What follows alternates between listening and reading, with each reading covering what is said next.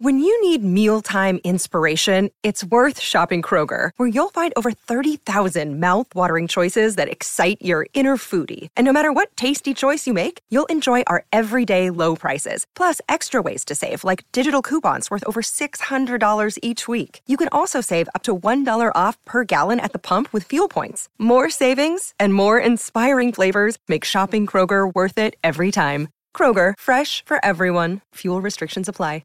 Another day is here, and you're ready for it. What to wear? Check. Breakfast, lunch, and dinner? Check. Planning for what's next and how to save for it? That's where Bank of America can help. For your financial to-dos, Bank of America has experts ready to help get you closer to your goals. Get started at one of our local financial centers or 24/7 in our mobile banking app. Find a location near you at bankofamerica.com/talktous. What would you like the power to do? Mobile banking requires downloading the app and is only available for select devices. Message and data rates may apply. Bank of America N.A., member FDIC.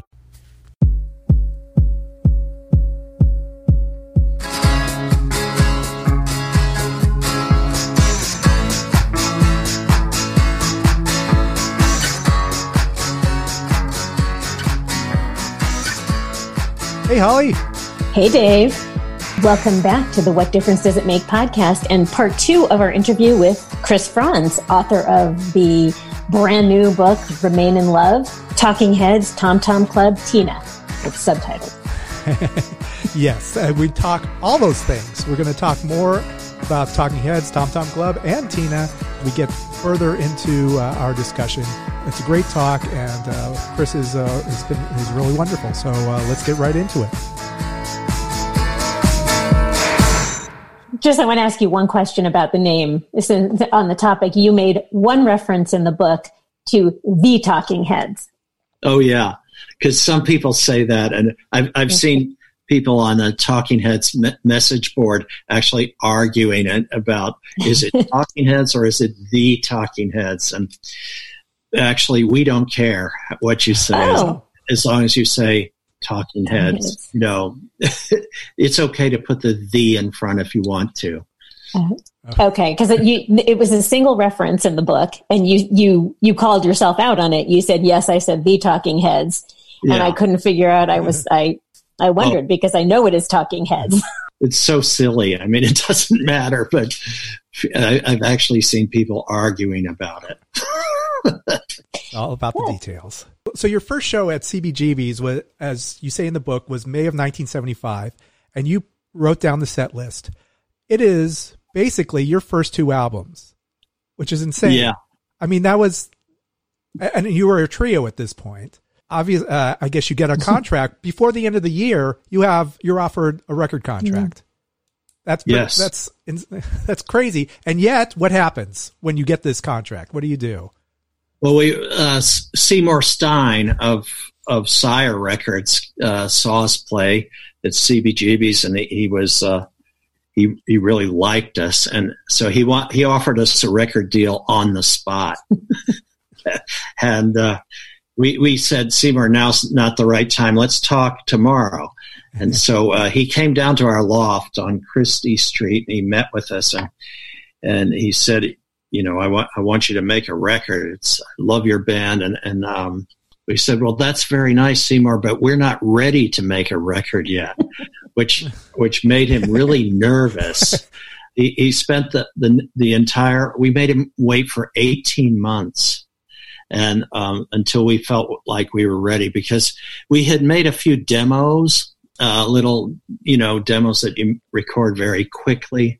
And we had listened to them and we said, we're not ready to make a record yet. It's one thing to put on a show at CBGB's and to, rock the house there. But it's another thing to make a 12-inch record that a person is supposed to listen to over and over again, So we held off. But when we said we were ready now, when we said, Seymour, we're ready now, I think he got us in the lawyer's office the next day. That's insane. You were 24 at the time, struggling. How much were you paying in your loft, by the way? How much was I paying for my loft? Yeah. $289 a month. Brilliant. Brilliant. Love it. So, but you're still, you're it's tough. And it's tough for if someone's ready to throw money your way and you're 24 and living where you're living to say, no, I don't want this yet. We're not ready. And this was a band decision, right? This was everyone agreed. Yes, we all agreed on that, and it was because we really weren't ready. You know, we needed to polish our stagecraft. We needed to get our sound together, and we had been a trio. We were doing very well as a trio, but we felt like we really should have another musician, like a keyboard player, or maybe somebody who could play keyboards and guitar, to add new textures to the songs and make them more beautiful. Yeah. You know? However, you get to make this record, but your producer, Tony Bongiovi, you didn't necessarily agree with his direction or what was going on with this as you're in the studio. You weren't happy, or tell us the story of Tony and Talking Heads. Sure. Well, Tony had some kind of deal with Seymour Stein, or vice versa. I don't know, but Tony had produced the second Ramones album, and Seymour suggested that he do ours, and we didn't really know any other producers, so we said okay. And he was a hit producer. You probably remember Never Can Say Goodbye by Gloria Gaynor, which was one of the biggest disco hits of all time. I mean, worldwide. And he also produced Donna Summer. And when we were working with him, he had a number one hit with Disco Star Wars. Yeah. Huge hit. Miko. Yeah, it was huge. It was a huge hit. It was number one. So he was a very talented engineer, but he was not a real people person. But he was used to working with very slick studio cats and singers that were very, accomplished, like Donna Summer or Gloria Gaynor. He wasn't a bad guy or anything. He just wasn't the right person for us. But fortunately, the engineer, Ed Stasium, who went on to work with many great artists. Ed was really good, and he was like the secret weapon.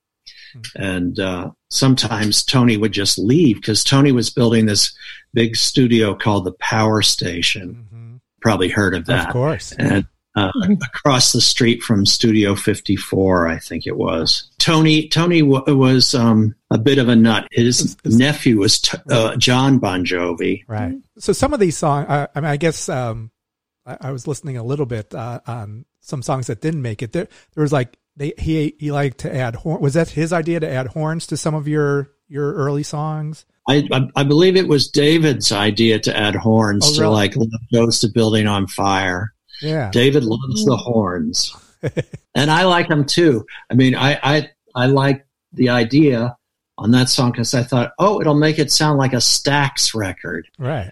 But no, it didn't sound like a Stax record. It sounded like Talking Heads with horns. Were you playing the steel drums and that? Was it the first song on the album? Love Has Come to Town. Yeah. Is that no, I did not play that part, and I'm embarrassed to admit I can't remember who did. It wasn't a member of our band. It was a steel drum player. I always thought that was weird. Like, here's this punk band or this new, and all of a sudden, in comes the steel drums. That kind of set the table for this band is not your ordinary band. This is something you can't really categorize them. Yeah, you thought you knew, and then you were just thrown for a loop. So then you moved on to producers. You moved on to you eventually connected with Brian Eno. Yes, we met Brian in London. Our first performance in London. He came with John Cale, and we had lunch with him the next day and had a good conversation. And then I think the following day we went over to his apartment and chatted further, and we pretty much all agreed that he would be a good person to produce us because we were fans of his records. We were especially excited by his most recent work with David Bowie and like Heroes and the Low album. He told us he was going to be producing Devo. oh, that's cool. We like Devo. And we went down to the Bahamas. Chris Blackwell of Island Records had a new studio down there, and he invited us down, gave us a good rate, and everybody was happy to go there. And we recorded our second album there with Brian behind the console. So this kind of became your second home. And do you feel like the Bahamas is also home for you? Well, yeah. I mean, one of our son Robin was born there in 1982. One of the things we did was we traded a little piece of real estate, a condominium, I guess you could call it, in exchange for making a record for Chris Blackwell. Instead of the advance in cash, we took some real estate instead. So we still have a little place down there. Love to go there. We really enjoyed your vivid descriptions of the Bahamas and of living there and of just the sights and the surroundings. Yeah. Thank you. You name every building, right? So where do you live? Ours is called Tip Top. That's the name of the building. And the actual apartment is called the Tom Tom Club. I've heard of that before.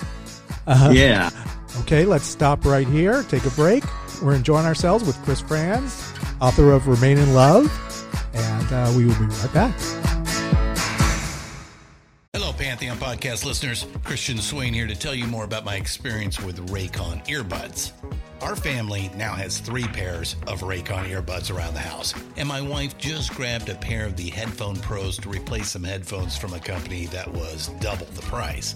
And yes, she loves them. Now, if you haven't pulled the trigger on a pair of Raycons, or even if you have, but you're in the market for another pair because they're just that good, well, now is the time to check them out, because they just launched their upgraded model of the best-selling everyday earbuds. With Raycon's upgraded everyday earbuds, now you also get active noise cancellation, ergonomic design, and multi-point connectivity that lets you pair with 2 devices at once. New quick charge function, 3 customizable sound styles, plus awareness mode. Available in a variety of vibrant new colors to complement any and all skin tones. I even have a pair of earbuds in a cool green color. I have tried just about every earbud known to humankind, and these Raycons are fantastic. Seriously, if you've been wanting to check out Raycons, there truly is no better time. You're going to ask yourself why you didn't check them out sooner, and Raycon offers a 30-day happiness guarantee. So what are you waiting for? Go to buyraycon.com/Pantheon today to get 20% off your Raycon order, plus free shipping. That's right, you'll get 20% off and free shipping at buyraycon.com/Pantheon. buyraycon.com/Pantheon. Today's What Difference Does It Make podcast is brought to you by Audible. Have you tried any Audible audiobooks lately, Dave? Yeah, I do love the Audible books. It's something I go to all the time. As a matter of fact, I kind of out of ideas. What do you think I would like? Okay, I have one for you here. I have one. I know you like Rob Sheffield, right? I do. Love him. What do you got? How about The Wild Heart of Stevie Nicks? I know he's a huge Stevie Nicks fan, and I think I would really, really, really enjoy that. That's a good choice. I will go to audibletrial.com/WDDIM podcast and get my free book if I wasn't already an Audible subscriber. But if you're listening, you are not an Audible subscriber. You go to audibletrial.com/WDDIM podcast and you can download your first free audiobook. Do it now.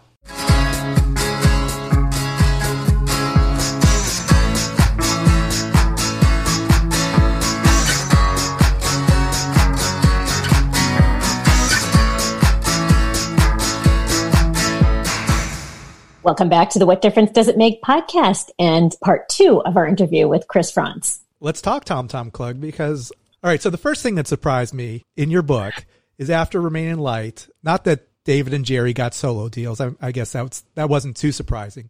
But you mentioned that you had only $2,000 in the bank after one of your biggest albums and you toured and all this. What's going on? What it was the expanded lineup of the band, having 9 people on stage and a crew of about the same size and airplane tickets for everybody and hotel rooms for everybody. It adds up, Yeah. So at the end of that tour, I mean, it was a very successful tour and super exciting. Everywhere we went, it was packed and the accolades were just pouring in, but it didn't make any money. And in fact, we might have even lost a little money. well, back then, tours were just seen as promotional for the album. Right. Yeah. You weren't supposed to make money, I guess. And obviously that was indeed the case. Yeah. And Remain in Light did not sell a whole lot of copies either. It was not one of our biggest selling albums. Eventually, yes. But when it first came out, people, rock music stations said, "Oh, this sounds too much like black music."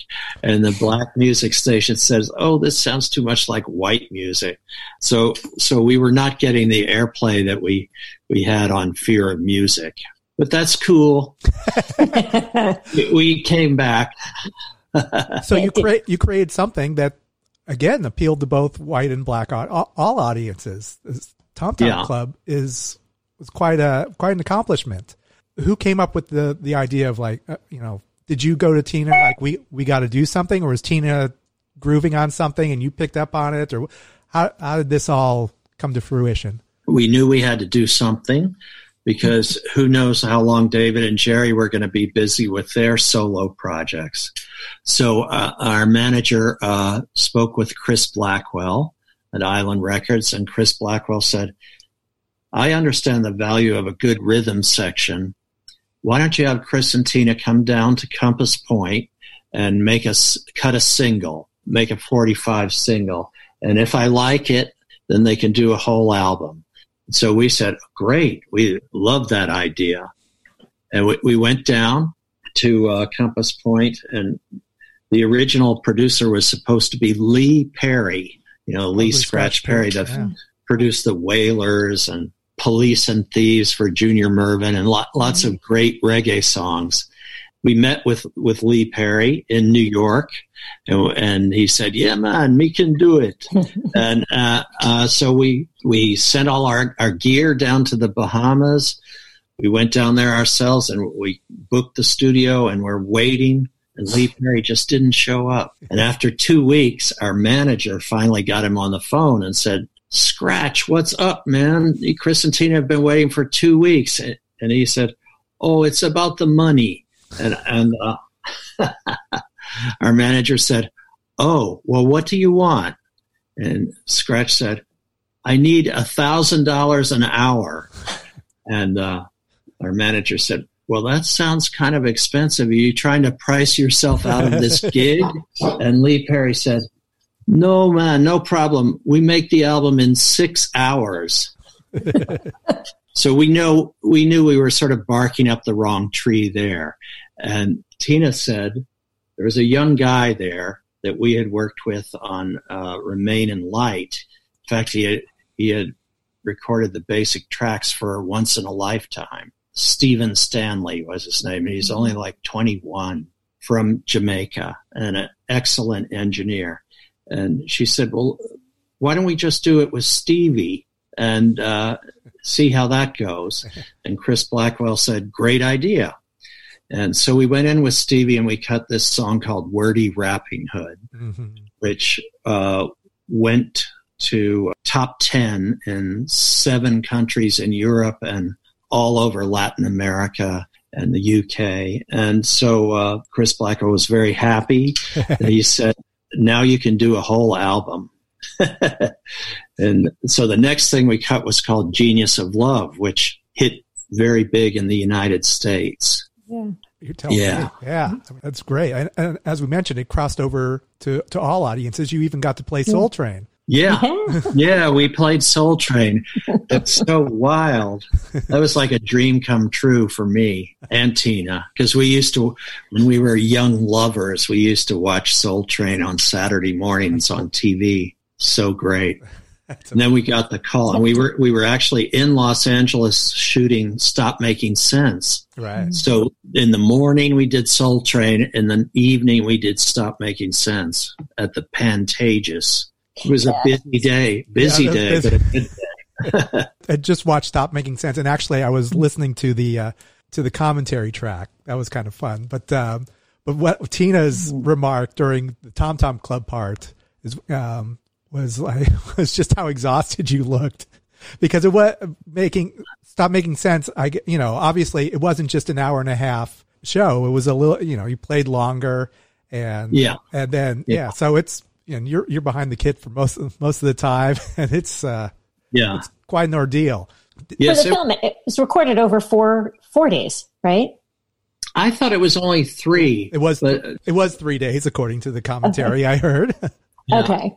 Yeah, but I've noticed some people say 4, but maybe there was one day that just the camera crew blocked things out or something.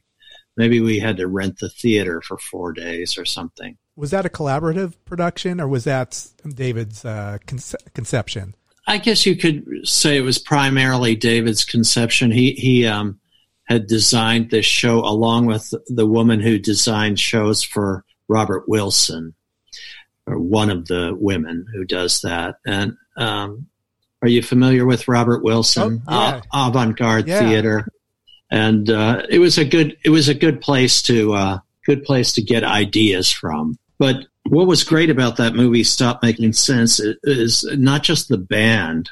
The band was fantastic. I mean, let's face it, amazing. Mm-hmm. But the camera crew, the director of photography, Jonathan Demme himself, everybody we worked with on that. The editor was named Lisa Day, did a fantastic job. And some of the best editors are women. In fact, many of them. So anyway, everybody was like, everybody involved in the production of that just did such a good job that it all just came together kind of perfect. One other thing on the commentary track is that the first day in the film, there's not a lot of audience shots. But I think on the first day, you try to get audience shots, you put the hot lights on the audience members, and they were getting exhausted, and there wasn't as much, so there wasn't as much energy the first night. And I think you guys panicked a little, or can you tell us about what was going on? If you want to get an audience to sit down, put a bright light on them. It just doesn't work.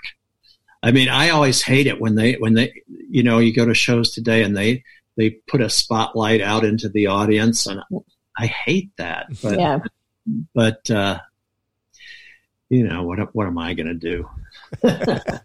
Talk about collaboration. You seemed your kind of a theme throughout the book, for me, at least my observation, was that you always seemed to be trying to keep the peace. Do you feel like that was your role? I guess sometimes, not all the time, but maybe sometimes. I know Jerry has told people in interviews and stuff that he was the diplomat of the band, but I mean, maybe he was. It seemed like you went to great lengths though to keep peace, and Tina also. Just some of my observations. We loved the band, and we loved what we were doing, and we wanted to keep it together.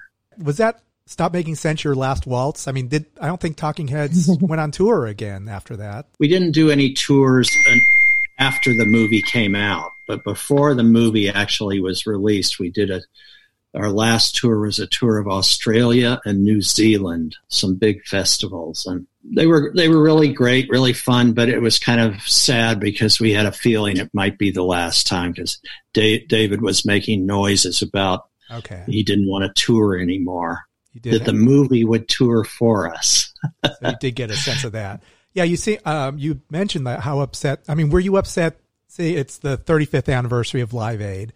Were you upset that Talking Heads were not there? Well, not so much upset, but just it would have been cool had we been able to do that. That was a big day in the music business, and we were not there. Yeah. Your book comes out. Is it similar to a record being released? Yes, it's very similar. It's in this self-isolating world we're living in, it's kind of weird. Everything's different because usually there's a lot of shaking hands and hugging and even a little kissing, but not this time. Probably never again, sadly. Yeah. Yeah, I think it'll come back. I hope so. And you also hinted Tina might be coming out with a memoir. Is she working on something? She is in the early days, very early days, but I'm pretty sure she's going to do it. Yeah. Hopefully she portrays you as lovely as you portrayed her in the book. You really get through the book the feeling that you have for her. And that's a nice long marriage. It's inspiring. Yes, it is. And what can I say? I'm a very lucky guy. Yeah. Health-wise, you good? I heard this one podcast you're doing. Yeah. Yes, I had a little hiccup with my heart, but I'm good. I had a checkup yesterday, and my cardiologist said, Chris, you've made me a very happy man. This is a perfect EKG. So there you go. We're good. Well, thank you so much for your time. This has been a lot of fun. Yes, thank you. And again, thank you. It was a great pleasure. Again, remain in love. Holly and Dave, nice to meet you all. Nice to meet you. Very nice to meet you too. Remain in Love, and everyone can get it. It's a wonderful read. If you love the Talking Heads, this is going to be it's a real treat. So thank you so much, Chris. Thanks for joining us, and we look forward to hearing more from you in the future. Thank you very much. Thank you so much, Chris. Take care. You bet. All right. Bye-bye. Bye. Bye. Chris Frantz, everybody. That was great. That was super fun. Yes. Don't forget to follow us. You can go to the WDDIMpodcast.com, sign up for our newsletter, and also social media, right? Oh, social media. You can find us everywhere these days. On Facebook at What Difference Does It Make? On Instagram at WDDIM Podcast. On Twitter, WDDIM Podcast. Give us reviews. We love the 5 stars. We love any comments you can give us. So we love ideas, too. Yes. Give us some ideas. Who knows? We might put you on the podcast. Until next time, this is Dave. This is Holly. Check you later. Over and out. It's NFL draft season, and that means it's time to start thinking about fantasy football. FantasyPoints.com features industry-leading experts and prognosticators using proprietary hand-charted data to help you score more fantasy points. FantasyPoints.com is the place to go for whatever kind of fantasy football you play. Whether you play fantasy football, daily fantasy sports, or do a little bit of everything, Fantasy Points has the meticulously researched content to guide you to victory. And why wait for the fall? Fantasy Points also covers the new spring football league, the UFL. Join the guru, John Hansen, Scott Barrett, Joe Dolan, and other massive names in the fantasy football universe with an exclusive offer. Use code Pantheon for 15% off any Fantasy Points package, including the all-in package, with access to every article, tool, and data nugget that Fantasy Points has to offer. That's FantasyPoints.com and code Pantheon for 15% off at Fantasy Points. FantasyPoints.com, code Pantheon. Score more fantasy points.